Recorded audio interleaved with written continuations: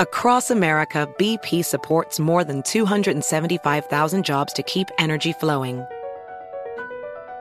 Jobs like updating turbines at one of our Indiana wind farms and producing more oil and gas with fewer operational emissions in the Gulf of Mexico. It's and, not or. See what doing both means for energy nationwide at bp.com/investing in America. I've interviewed many successful people over the years, and one thing I find fascinating is many of them don't consider themselves business savvy. Take the owners of Tight Knit Brewing. They turned to Chase for business for everything from banking and payment acceptance to credit cards, and do all of it in one place with the Chase mobile app. And that's helped these brew-loving friends turn a passion into a business. Learn more at chaseforbusiness.com. Make more of what's yours. Chase mobile app is available for select mobile devices. Message and data rates may apply. J.P. Morgan Chase Bank, N.A., member FDIC. Now is the time to bring new ideas to your industry. And T-Mobile for Business has the advanced 5G solutions to make that happen. We're helping rethink patient-doctor interactions with real-time data sharing. We're tracking carbon with 5G sensors to help fight climate change. We're partnering with cities to connect roadways, cars, and drivers to minimize injuries. Disruptive thinking deserves a disruptive partner. So let's get started on what's next for your business. Step up your innovation at T-Mobile.com/now.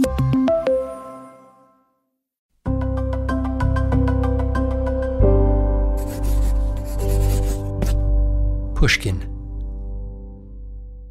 Hey, it's Jake. Thanks for listening to Deep Cover. I'm starting to work now on Season 4, and I want to remind you that when you sign up for Pushkin Plus, you'll get access to binge drops of future seasons of Deep Cover and exclusive content from other Pushkin true crime hits, like Death of an Artist, which just wrapped its first season, as well as Lost Hills, which is returning with their third season this June. And of course, don't miss early access to Revisionist History and The Happiness Lab, which are both publishing year-round for the first time in 2023. Check out pushkin.fm or the Apple show page for more information. Previously on Deep Cover. I remember the chief asking me, like, how far are you going to take this? And I said, Chief, until I can interview Esther Reed, I can't clear this tip. She just seemed like just an average person who got caught up in something that got bigger than what they ever planned it to be. I was already in the car and we were pulling away, and I look over and they have my whole car open and there's many of them. And I think I said, I know what this is about. I'm Esther Reed.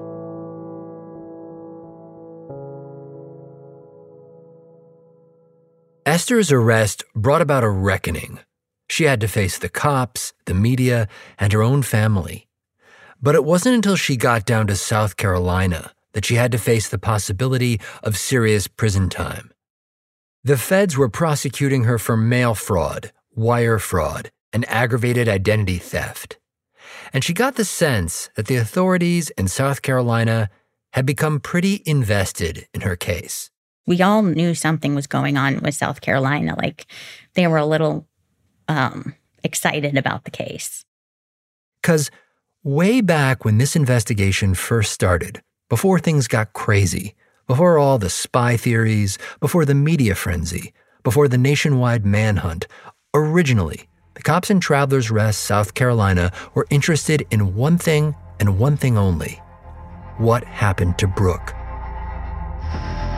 For Esther Reed, this whole saga had been about finding a new self. For her, the name Brooke Henson was a ticket to a new life. But she shared that name with a young woman whose disappearance was still felt. And for people in South Carolina, that same name, Brooke Henson, conjured heartache and a lingering sense of injustice. In some ways, Esther had no idea what was in store for her in South Carolina, what she had walked into. Because there, the real Brooke Henson had not been forgotten. They held candlelight vigils in her memory in front of the police department in Travelers Rest. Friends and family commemorated her. The local media ran stories on her. The local cops were looking for answers.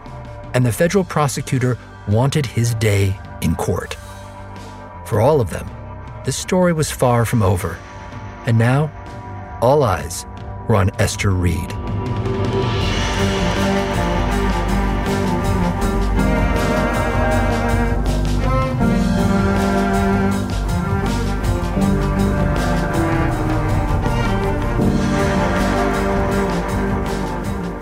I'm Jake Halpern, and this is Deep Cover, Season 3, Never Seen Again.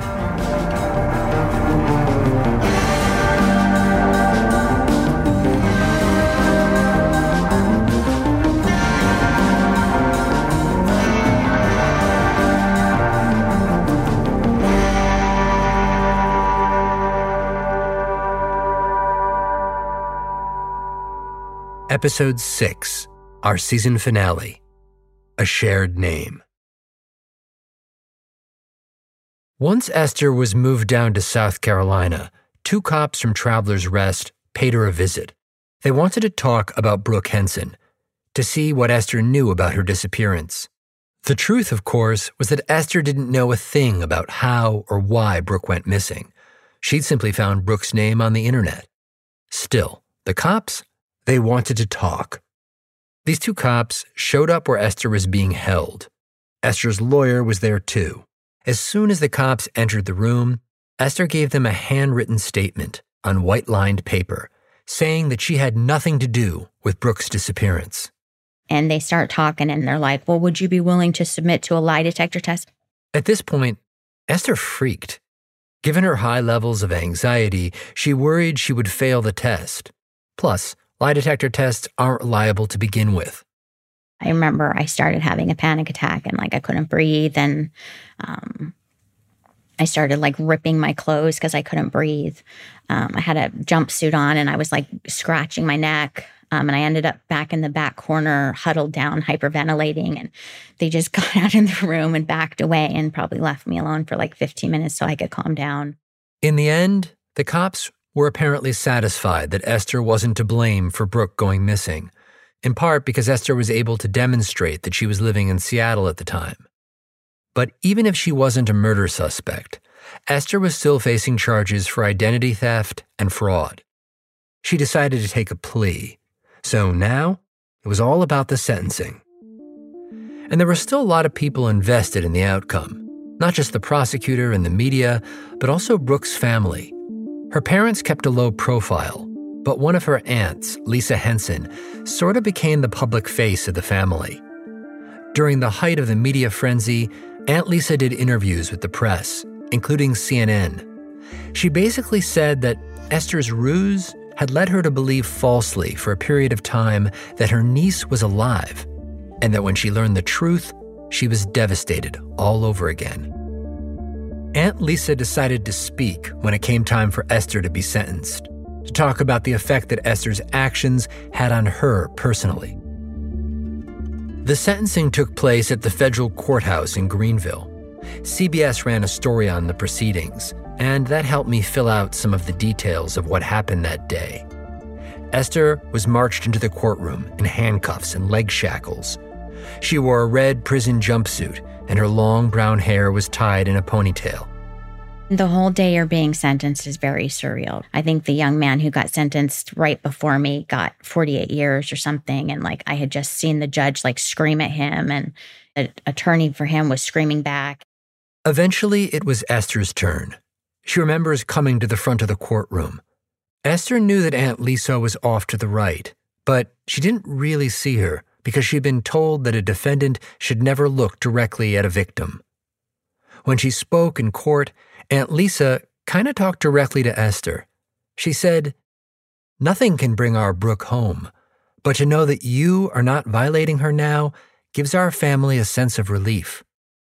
Esther also made a brief statement.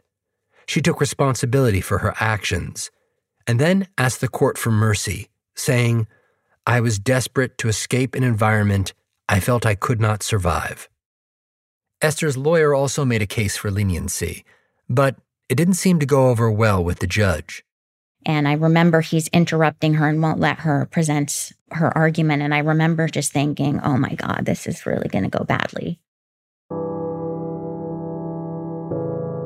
And then the judge started to talk. Esther braced herself. She focused on the federal seal, with the great big eagle that was displayed at the front of the courtroom. He starts telling me basically why he's going to sentence me the way he is. I just remember looking at the seal and talking to my mom. The judge continued with his remarks. Referring to Esther, he told the courtroom, "She is a scheming criminal who has taken advantage of people's identities and institutions." And then at some point he said, "I'm going to sentence you." And at that point, I lifted my eyes up and I remember he started to say, "I think a guideline sentence in this case is acceptable." And then I just breathed a sigh of relief. In this case, the federal guidelines led the judge to give a sentence of 51 months, a little over 4 years. She was also ordered to repay $125,000 in debts, mainly student loans, that she had accumulated in Brooke's name. That also included $18,000 in restitution to JCPenney, where she had run that receipt scam. And then she was marched back out of the courtroom in her shackles. Afterwards, Aunt Lisa told the press that the sentence was not long enough. She lamented that Esther would not look her in the eyes, and then added, "She's sly like a fox. She doesn't want to face anybody who she's done wrong."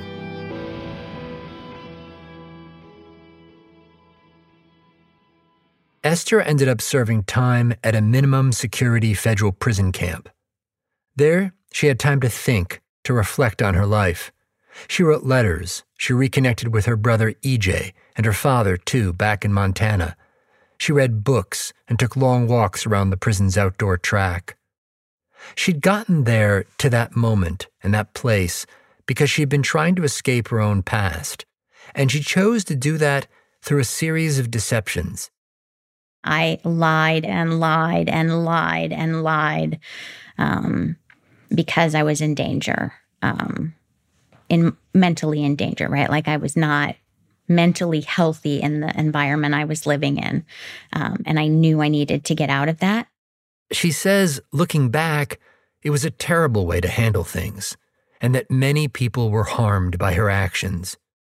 My pain was visited, my trauma was visited on so many people. My actions caused damage to so many people. And it's a burden to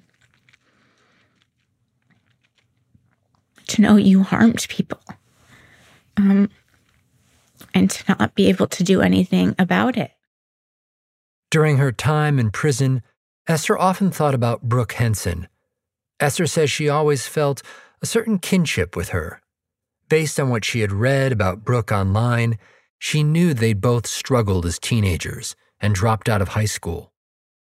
And she also thought a lot about Brooke's mother.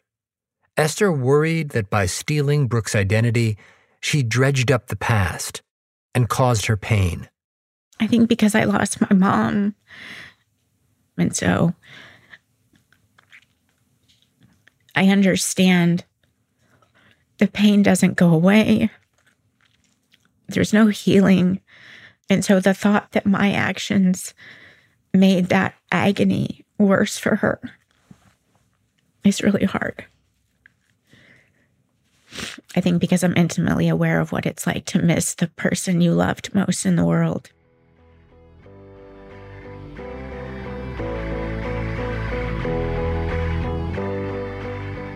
In 2011, Esther was released. The prison bought her a bus ticket back to Portland, Oregon, where her brother and sister were now living. There were no journalists or news crews waiting as she left. No fanfare of any kind. She was just a woman on a bus headed west, back into obscurity. We'll be right back.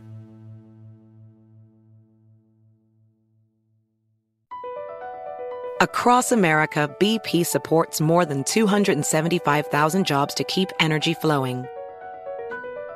Jobs like building grid-scale solar energy in Ohio and producing gas with fewer operational emissions in Texas.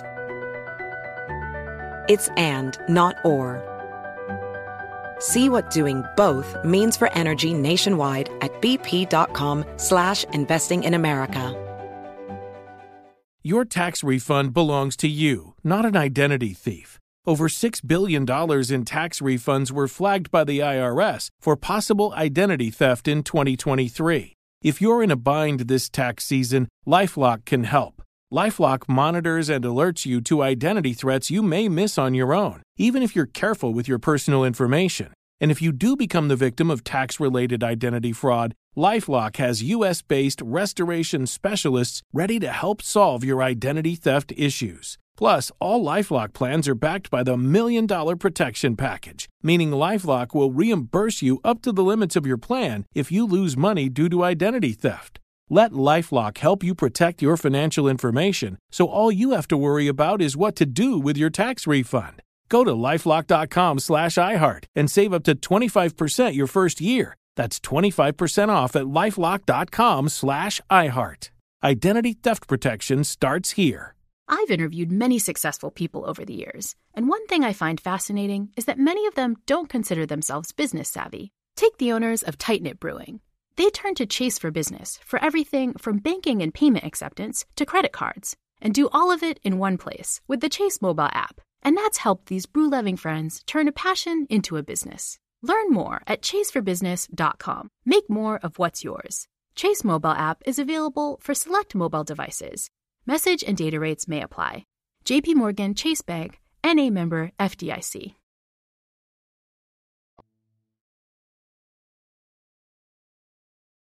The man who started this whole investigation was John Campbell, the small-town detective from Travelers Rest, South Carolina. Over the course of his investigation, John became convinced that Esther Reed was a spy. He'd enlisted the help of the Secret Service. He'd contacted Army CID, its Criminal Investigation Division, and he'd pursued every possible lead, telling his chief in Travelers Rest that he couldn't and wouldn't rest until he himself questioned Esther. But that day, it never came.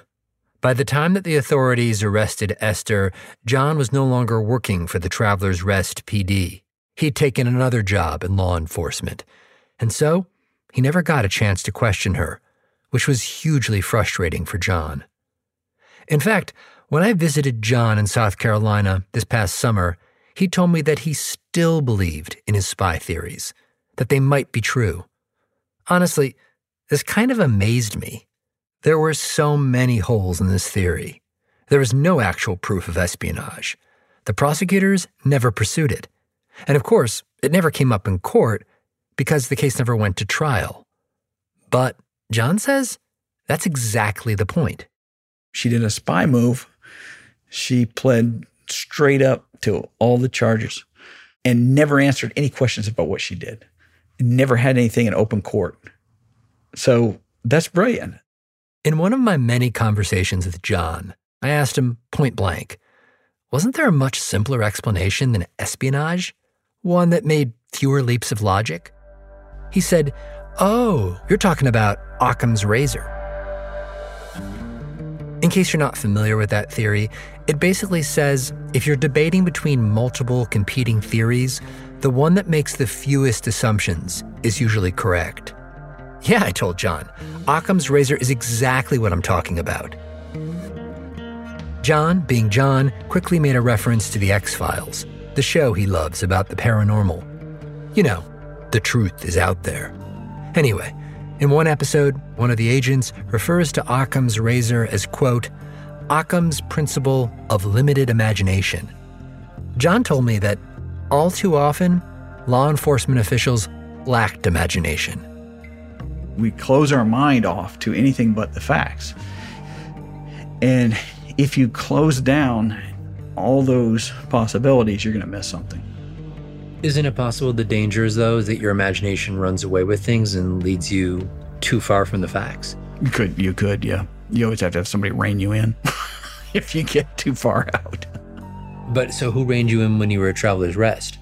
You know, in this particular thing, the Esther Reed case, there wasn't, I don't remember anybody reining me in.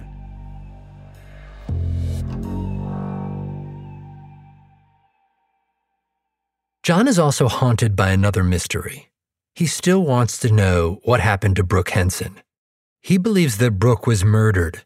So does virtually everyone that I talked to in Travelers Rest, including the town's current chief of police. His name is Ben Ford. Chief Ford has been trying to solve this case, even though, at this point, it's been cold for more than 20 years. He talks regularly with John, even though John's not officially part of the investigation anymore. The two men seem to share an obsession. Chief Ford took command in 2018, and right away, he made this case a top priority. At one point, he searched Brooke's old home, looking for clues. John Campbell was there too. They hoped that maybe, just maybe, they might find some important clue that had been overlooked, a clue that would break the whole case open. They didn't find it. They also began another round of interviews, trying to find someone who might know what happened to Brooke. One person of interest was Ricky Sean Shirley. He was Brooke's boyfriend, and he was with her the night that she went missing. If you recall, Brooke left him a note that night saying, "Follow me if you care." Chief Ford hoped that Sean Shirley might finally sit down with him and tell him everything he knew. But that never happened. Remember I told you, as part of the renewed investigation, the cops searched Brooke's old house? That happened September 30th, 2019. Well, a day later, Sean Shirley died. And then a mysterious video was posted online. It's no longer up, but I found someone who had a copy of it. In this video, you can see Sean Shirley sitting by himself in a darkened room. He's staring dead ahead, like he's in a trance. Then he turns to the camera and whispers. When you listen carefully, it sounds like he might be saying, "Help." Then the video ends. It's extremely creepy, and it's hard to know what to make of it. According to the local police, Sean's death was ruled an accidental overdose. But in true Travelers Rest fashion, dark theories spin. The video has fueled speculation that maybe his death wasn't an accident.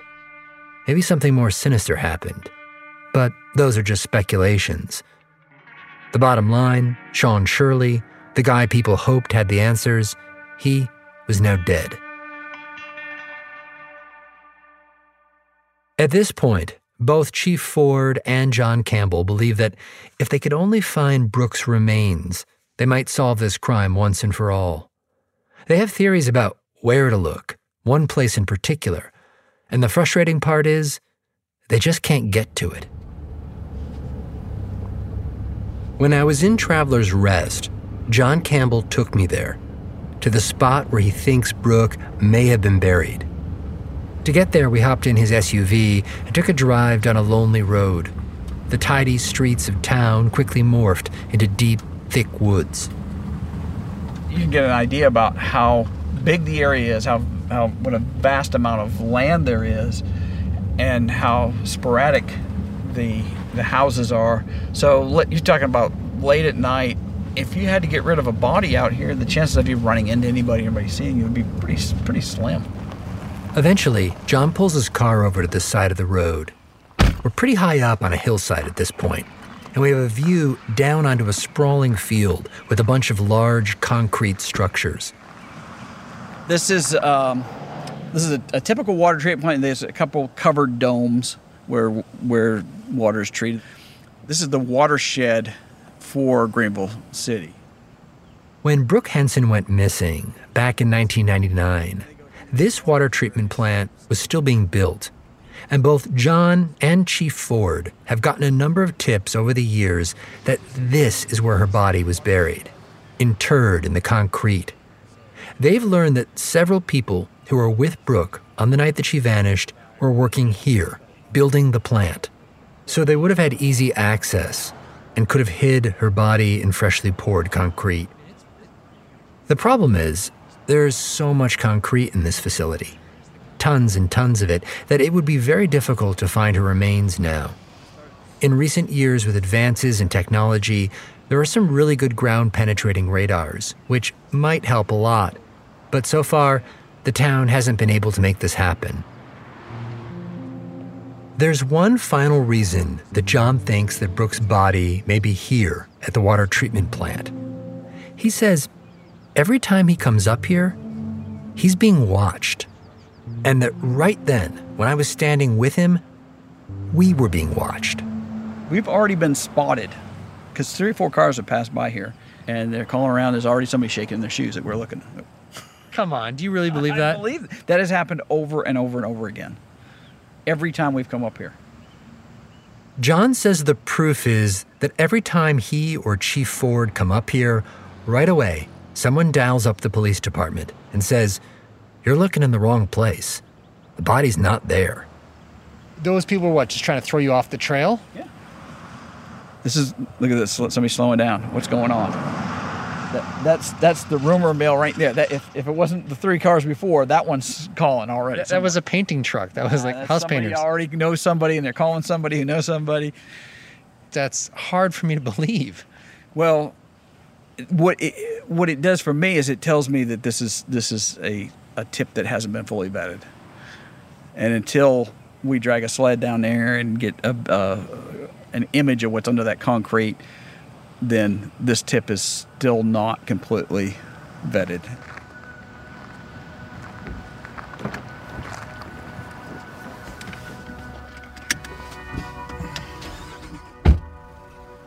You can probably tell I didn't buy John's whole theory about us being watched, and that someone would call in and say, "You boys are looking in the wrong place."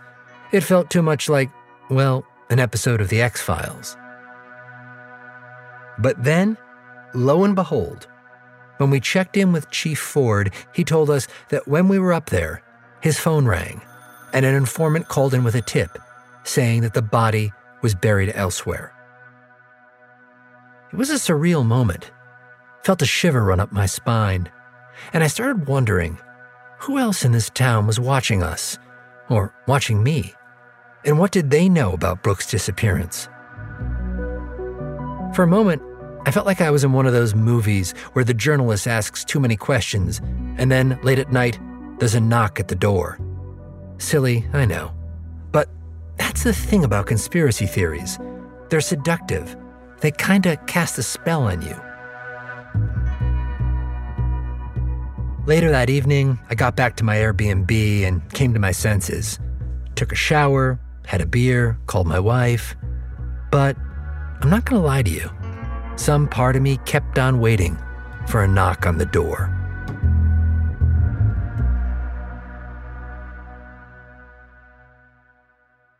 For the Henson family, at least the members I spoke with, the lack of closure is hard.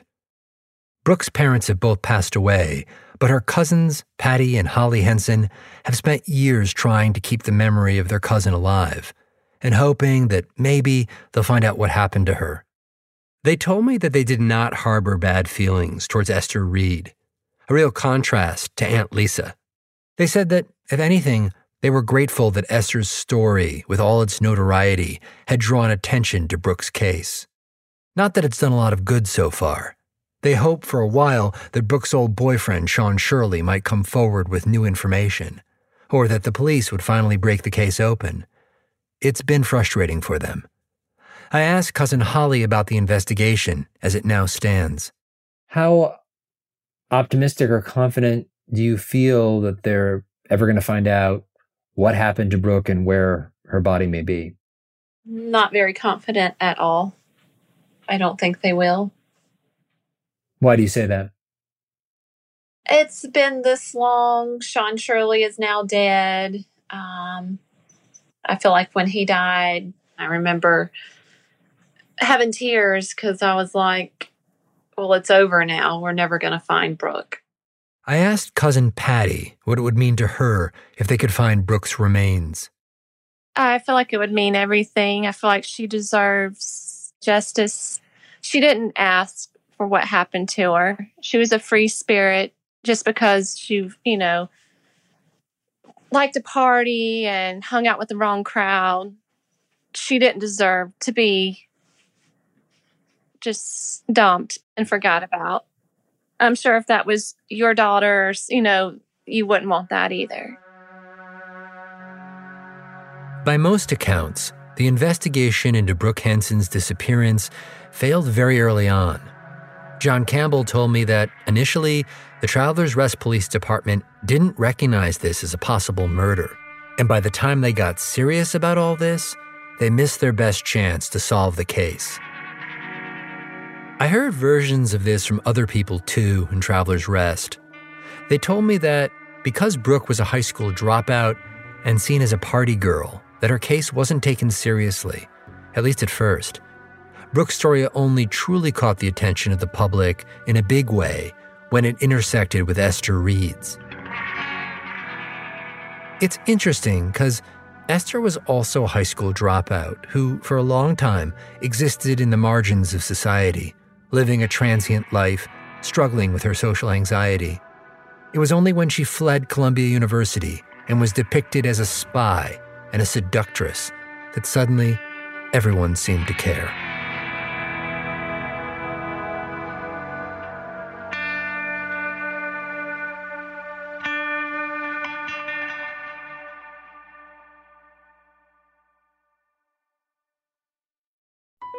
BP added more than $70 billion to the U.S. economy last year by making investments from coast to coast. Investments like acquiring America's largest biogas producer, Archaea Energy, and starting up new infrastructure in the Gulf of Mexico. It's and, not or.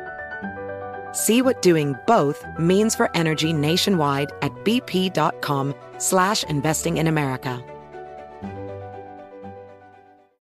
You can find inspiring stories almost anywhere. For instance, check out the co-founders of Girls Who Do Interiors. This Miami-based design company was started by 3 friends when they were still in school. And right from the start, they turned to Chase for Business for everything from banking and payment acceptance to credit cards. And they handle them all in one place with the Chase mobile app. It's so important to have that kind of help when you're just starting out. Learn more at chaseforbusiness.com. Make more of what's yours. Chase mobile app is available for select mobile devices. Message and data rates may apply. JP Morgan Chase Bank, NA member FDIC. The national sales event is on at your Toyota dealer, making now the perfect time to get a great deal on a dependable new SUV, like an adventure-ready RAV4. Available with all-wheel drive, your new RAV4 is built for performance on any terrain, from the road to the trails, and with plenty of passenger and cargo space, plus available tech like wireless charging, you and your entire crew can stay connected. Or check out a stylish and comfortable Highlander with 3 spacious rows of seating for up to 8 passengers. And with available features like the panoramic moon roof, you can sit back and enjoy the wide open views with your whole family. Plus, both RAV4s and Highlanders are available in hybrid models, so no matter your style, you can drive efficiently and save on gas. So visit your local Toyota dealer and check out amazing national sales event deals on RAVs, Highlanders, and more when you visit buyatoyota.com. Toyota, let's go places.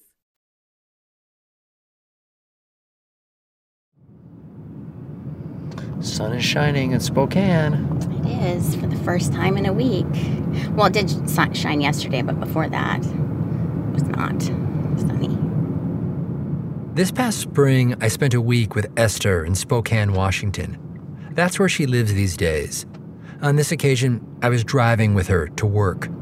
Everybody here is very, very nice. I notice that. Super friendly when I'm out running or walking. Yeah, that part is familiar to how to where I grew up in Montana. Everybody's very nice and kind, for the most part. Esther is in her mid-40s now, and she has a new life. She has friends, a good job, a home, even a new dog, a little Shih Tzu named Louie. She's also gone through therapy, which has helped with her social anxiety. In the car ride that day, we talked about all kinds of things. Like, I asked her if she ever saw herself getting married. I don't know that I believe in marriage. I wouldn't be opposed to it. I would never change my name. That's kind of ironic. Well, I'm very attached to Matthews now. I mean, I know it is ironic. I would change my first name in a heartbeat. She goes by Esther Matthews now. She made the switch after she got out of prison.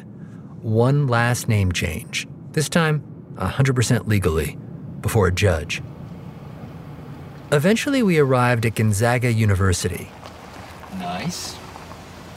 We arrived in one piece. That's always good. And this is where Esther works. She's now a professor here, Professor Esther Matthews.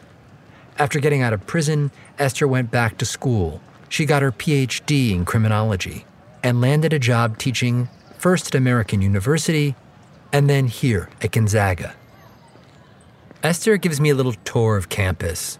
And as she does, she tells me about her academic research. She's done a number of in-depth ethnographic investigations of prison life, including a close look at several solitary confinement units. She's also interested in re-entry, looking at how we as a society can best help people as they return to their communities. I always knew I would like researching. And then I was like, oh, I can teach to research, that's fine. And then I started teaching, and my students are just the most fabulous, lovely human beings on the planet. Esther says she loves how compassionate and non-judgmental her students are. And she's told them a lot about herself, including her troubles as a teenager, her struggles with social anxiety, even her time in prison. What they don't know, what hardly anyone knows, is exactly why she ended up in prison. The whole Esther Reed story, with all its tawdry tabloid melodrama. She just hasn't gotten into it, really. But every once in a while, someone connects the dots, figures out that Professor Esther Matthews is, in fact, Esther Reed. She'll get a call or an email out of the blue. And so finally, last fall, she figured, why not take the reins? Tell her full story on her own terms. So what do you do in this situation when you're a professor? Well, you give a talk at a symposium, right? And she happened to be organizing a big event at Gonzaga and thought, this could work. So she invited all of her students, all of her colleagues, anyone who wanted to come. On the day of the event, a crowd gathered in a large lecture hall on campus. Esther, a.k.a. Professor Matthews, stood at the front of the room. Okay, so like I said, I'm going to go probably till about 10 after. She starts by telling the crowd straight up that this isn't going to be easy for her. I also have social anxiety disorder, and I'm going to try to be unapologetically anxious, but I'm going to talk about a lot of different facets of my life and my experience in custody. She hits a button on her laptop, and an image flashes onto the movie screen behind her. It's a picture of a woman and a toddler standing in a garden framed by pine trees. It's summertime. The woman is in jeans and a blue short-sleeved shirt. This lovely woman is my mom, and this is me as a little baby. Growing up, this is our house in Montana. And I will talk about many different identities that I've had, but the only identity that I claim is her daughter. And I will likely get emotional.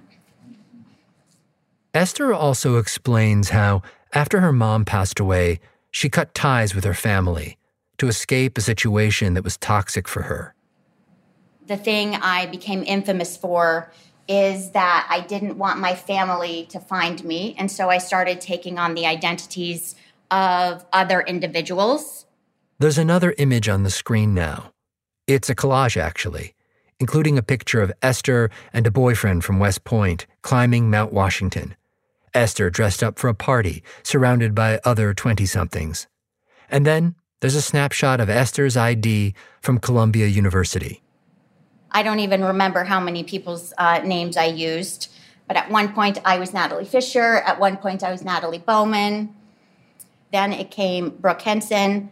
What I would do is I would get identification in their name, and then I would try and start over.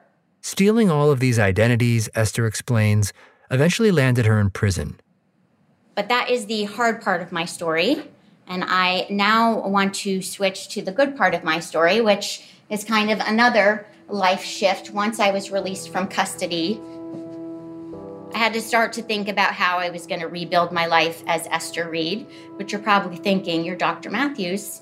So I'll explain. You can hear that little murmur from the audience, like folks are processing what she just said. Because this is actually the first time she's mentioned the name Esther Reed. Remember, everyone here knows her as Professor Matthews. So she starts to explain how she became Professor Matthews, how after getting out of prison, she found a job in the construction industry, started taking classes, got her BA, then her PhD, became a professor of criminology who studies the challenges that people face when they come home from prison. She has a lot of thoughts about this. She's done research, for example, on the word inmate, how people react more favorably to hearing that a person is being released from prison versus an inmate. Another problematic word, she says, is rehabilitation, because it suggests that we need to cure people, to somehow alter who they fundamentally are. I have not been rehabilitated, right? I received resources and I had opportunities, right? Nobody rehabilitated me. I am the same person who is a risk taker. I am still sassy. I am still defiant. I still don't like authority. I'm still that same person. I just have resources and support to help me build a life that means more to me than what one of my friends calls burning the house down. I love to burn the house down, right? That's my favorite thing to do. But I just do it in a legal way now, right? With my research. And all of this supports her belief, underscored by both her research and her experiences, that words matter. So today, these are my words, right? I'm a professor. I'm a researcher. I'm a scholar. We can be those things if you stop calling us the other things. When she's done, she asks for questions. A man raises his hand and asks about her current name, Esther Matthews, as if to say, where did that come from? I know you're keeping us in suspense, but I wanted to know the Matthews versus... That's right. So my mom is Florence Matthews. So finally, when I got off probation, I was able to change my name legally this time from Esther Reed to Esther Matthews. But I would much rather have changed my first name and last name, but I didn't think the judge would go for that because I really liked being Natalie. So now I'm stuck with Esther, but I wish I had said Natalie Matthews, but whatever. I can't have everything I want, right?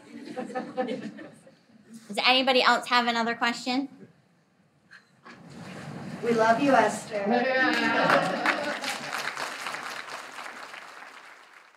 And that was it. Afterwards, students and other panelists from the day's events came up to her, thanked her for her talk, told her they'd see her later. To her students, she was still who she'd always been, perhaps who she was always meant to be. Professor Esther Matthews, her mother's daughter.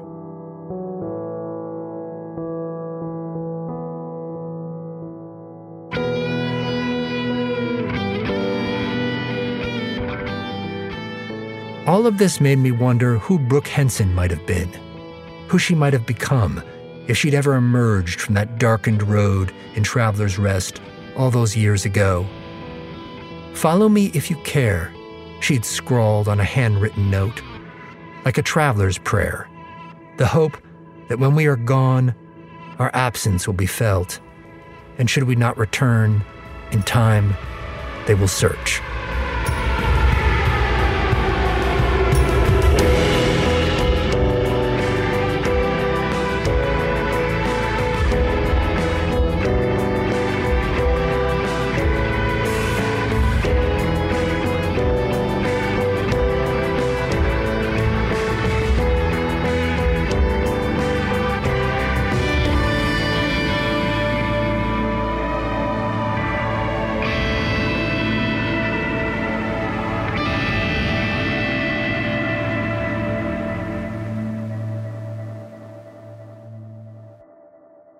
Ben Ford of the Traveler's Rest Police Department is still working diligently on the Brooke Henson case to find out what happened to her. If you have any new information that might be helpful, please contact him at ford@trpolice.com.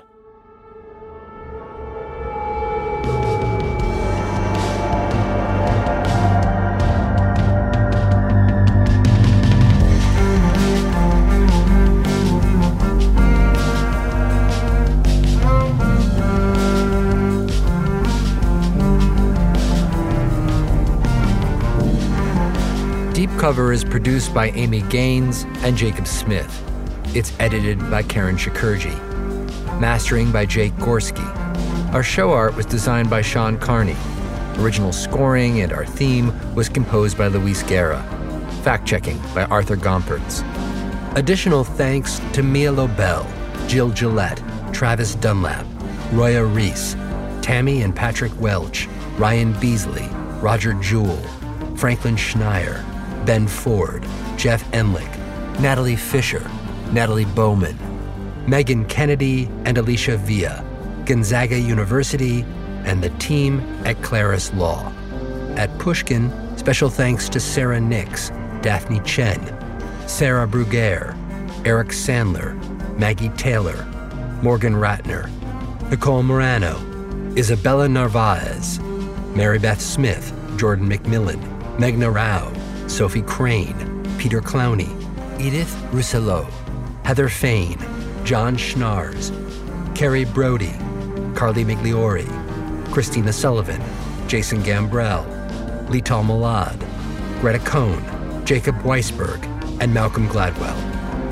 I'm Jake Halpern.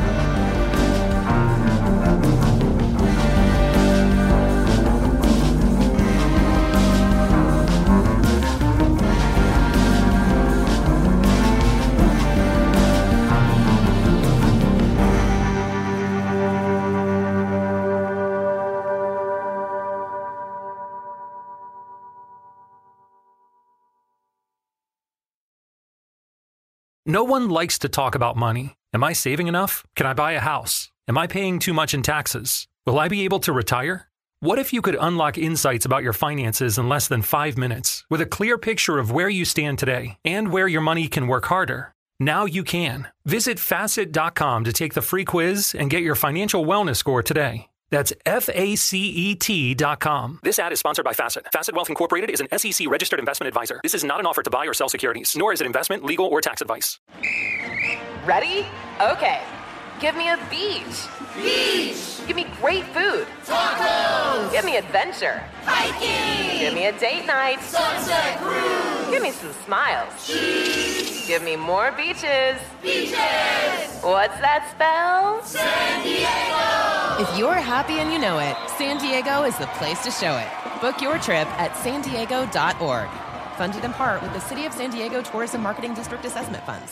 Managing your diabetes just got easier. The powerful new Dexcom G7 lets you see your glucose numbers on your compatible watch and phone without finger sticks. And because Dexcom G7 is the most accurate CGM system, you can be confident in your food, exercise, and medication decisions. And all those decisions can lead to big results, like more time in range and lower A1C. Get started at Dexcom.com. Dexcom data on file 2023. If your glucose alerts and readings from the G7 do not match symptoms or expectations, use a blood glucose meter to make diabetes treatment decisions. For a list of compatible devices, visit Dexcom.com/compatibility.